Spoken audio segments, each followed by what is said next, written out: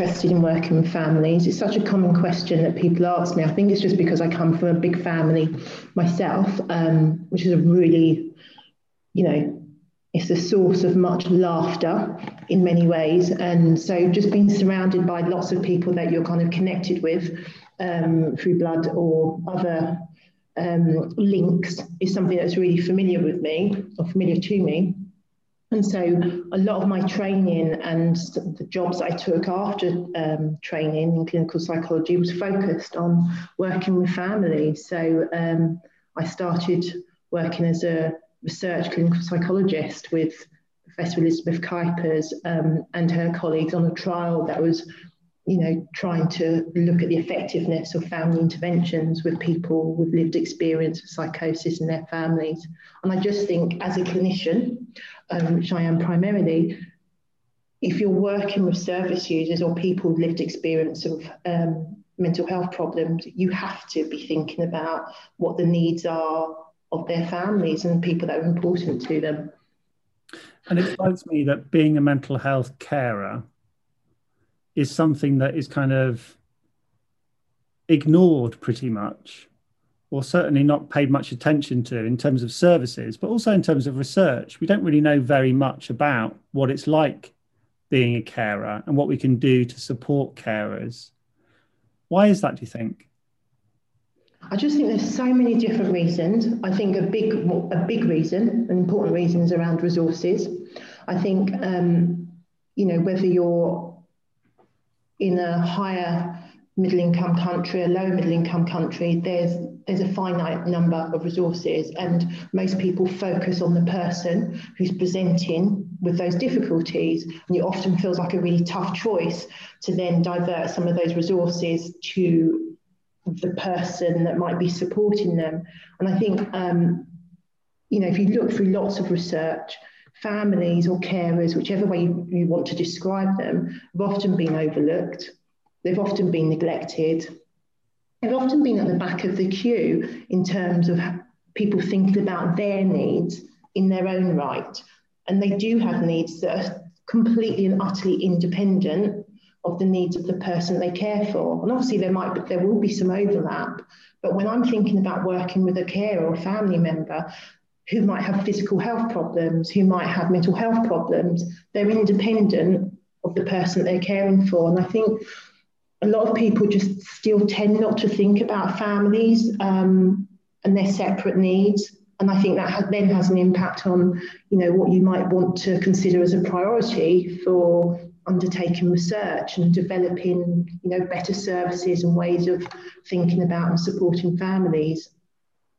So argue the case for us. Argue the case. Let's think about putting families and caregivers, giving them a central role within services and within the way that we support people with psychosis, for example, but also giving them more of a central role within the science that we're doing, to think about them as a resource that we can use to improve the lives of the people they're caring for. What would you do if you had the power to do that? What impact would it have?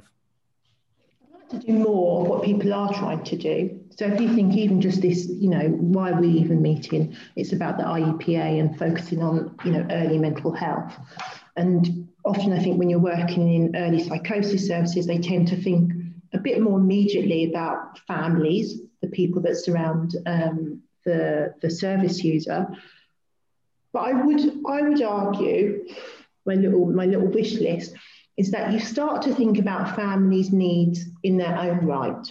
Not just, although it's important, but not just as an additional thing to consider in terms of how you're supporting the service user. I want you also to think, actually, that this mum I've got in front of you, or this sibling I've got in front of you, or this partner, what's going on for them?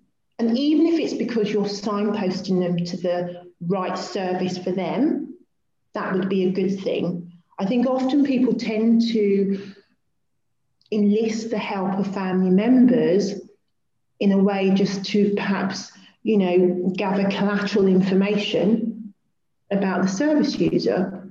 but they don't ask the carer or the family member how they're doing, how they're sleeping, what's impacting on them. And I think until we do that, then our recovery outcomes for the whole family just might not be as good as we want them to be.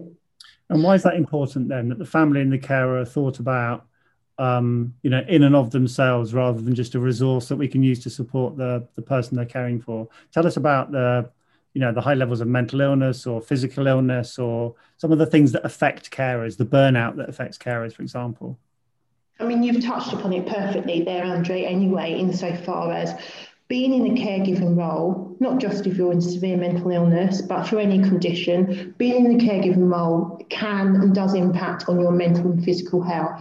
It's not because you're weak in some way or that you're not cutting it. It's an important role, and it will impact on how you are. But I think one of the things that people tend to forget, it sounds a bit of a cliche, but they really tend to forget that if a carer becomes poorly themselves, they are more likely to relinquish their caregiving role. And that might be okay. But we also know that if you're more likely to relinquish your caregiving role, the person that you're supporting is also more likely to be impacted.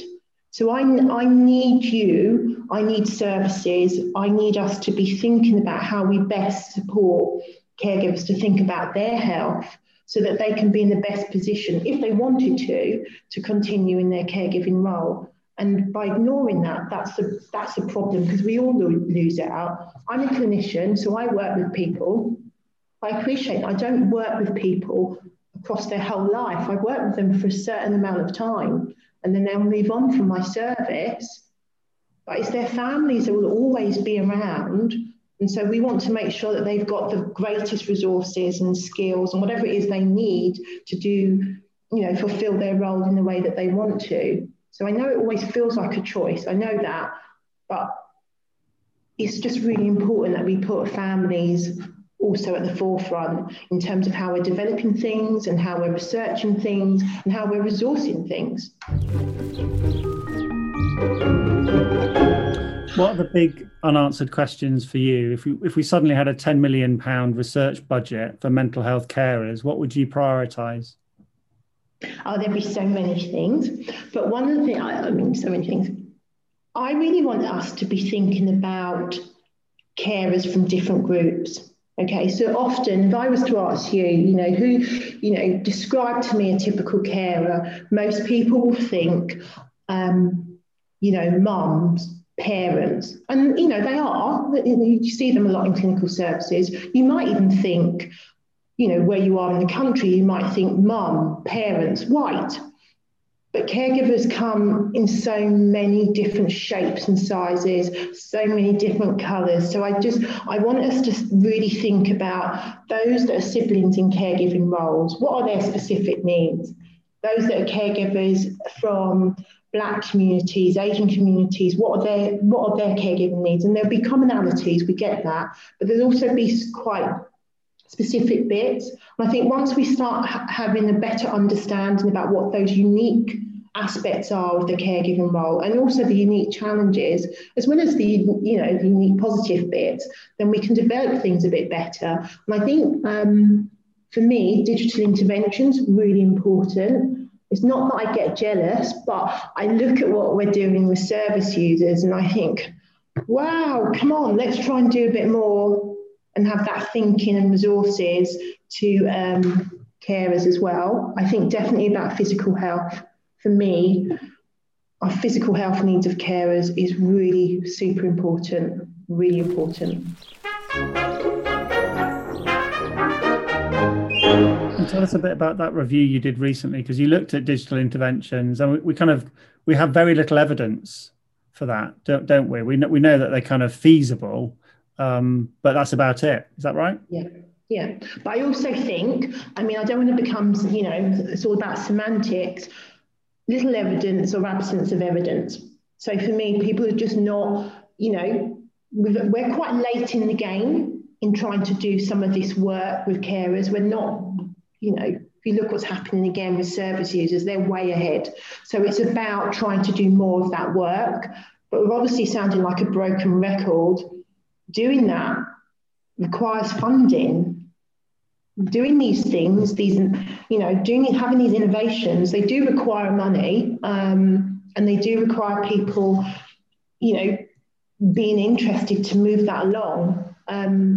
Research projects are costly, so adding in a family or a carer arm often really tips costs into a really difficult area. So I just think we need more stuff, and you can see even just some of the work from Fiona Lobban. There's some nice work that's going to come through from Jacqueline Singh, Dawn Edge. There are people out there that are trying to do stuff, as well as actually in Australia as well, and some groups over there. So I think it's more watch this space, but also a call for people to do more. And another digital intervention of a kind that you've been involved in is this Future Learn online course that you've done. Just tell us a bit about that.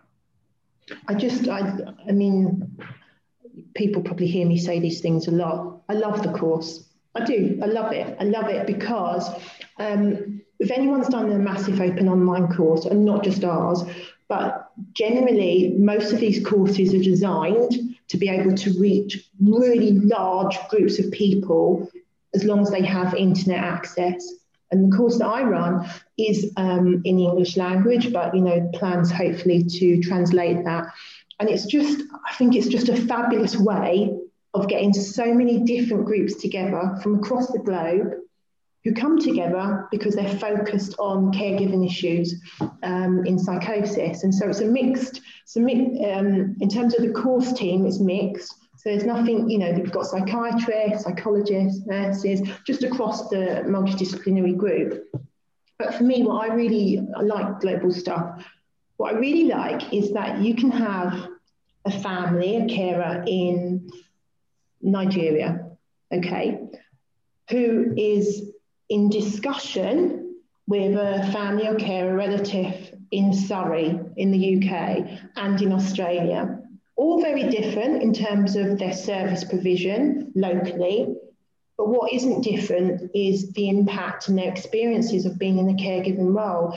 And that speaks volumes, the support that they get from each other whilst learning at the same time in a really, in a way that suits them. I can do 5 minutes on my course this morning, I can do 10 minutes later on in the evening. That flexibility is brilliant. So I just think anything that we're trying to do and develop that allows a larger number of people to access it can only be a good thing, and certainly for family carers. And I guess it's quite a major thing in anyone's life, isn't it? If you're the parent or the sibling of someone who's going through a first episode of psychosis, that's such a massive traumatic experience. What would you say to people who are doing that at the moment, who are going through that right now, people listening to this podcast? What would your advice be to them? I think hope is really important, actually, Andre. I think if you've ever been through something like that yourself, and families will tell you that even in a two-parent family, you can still feel completely and utterly isolated when that happens to you, because this isn't what you think, this isn't what you plan for, this isn't what you expect typically your young son or daughter, whoever it is that's important to you, to go through that. And at that time, it just feels like your world has shattered, because that's what it is. And anyone to tell you different, it doesn't quite make that difference. But when you begin to speak to other people, and there is other people out there, because as you know, psychosis doesn't, it can affect anyone. It does affect anyone. It's not because you're some really weird, bad person. It is a mental health problem that can affect anyone. But when you speak to other carers who are not right at your stage, but have moved on a little bit, that can be really powerful. And it's the hope that things will change. And I don't mean in some sort of Pollyanna way that it's all suddenly going to get better tomorrow. Yeah, it's going to be tough in different ways, but things can change and things do change, and people do and can improve in different ways. But I just think it's about trying to take one day at a time and making sure, above all else, that you are not on your own, that you are reaching out to people and you're allowing other people to reach out to you. Because when it happens, it's an awful shock. It's really confusing and so upsetting. But there is something I've always found. I have found this so powerful, actually, when I work with families and they look back to how they were when things happened for the first time. And that's not always to say that they're in the position that everything's perfect the time that I'm speaking to you, or the time that we're speaking. And when they see the journey that they've also been through and where they're at now. And I think that's really important, because when you're going through it, you can be left thinking that nothing's going to change, that it's going to be like this. But it does happen and things do change. And I know we don't say it enough, but I honestly, Andrea, I couldn't do my job without families, because they're there 24 hours and they didn't go to college or university to do this. They're just, generally, in my experience, just doing the best that they can with the resources that they can.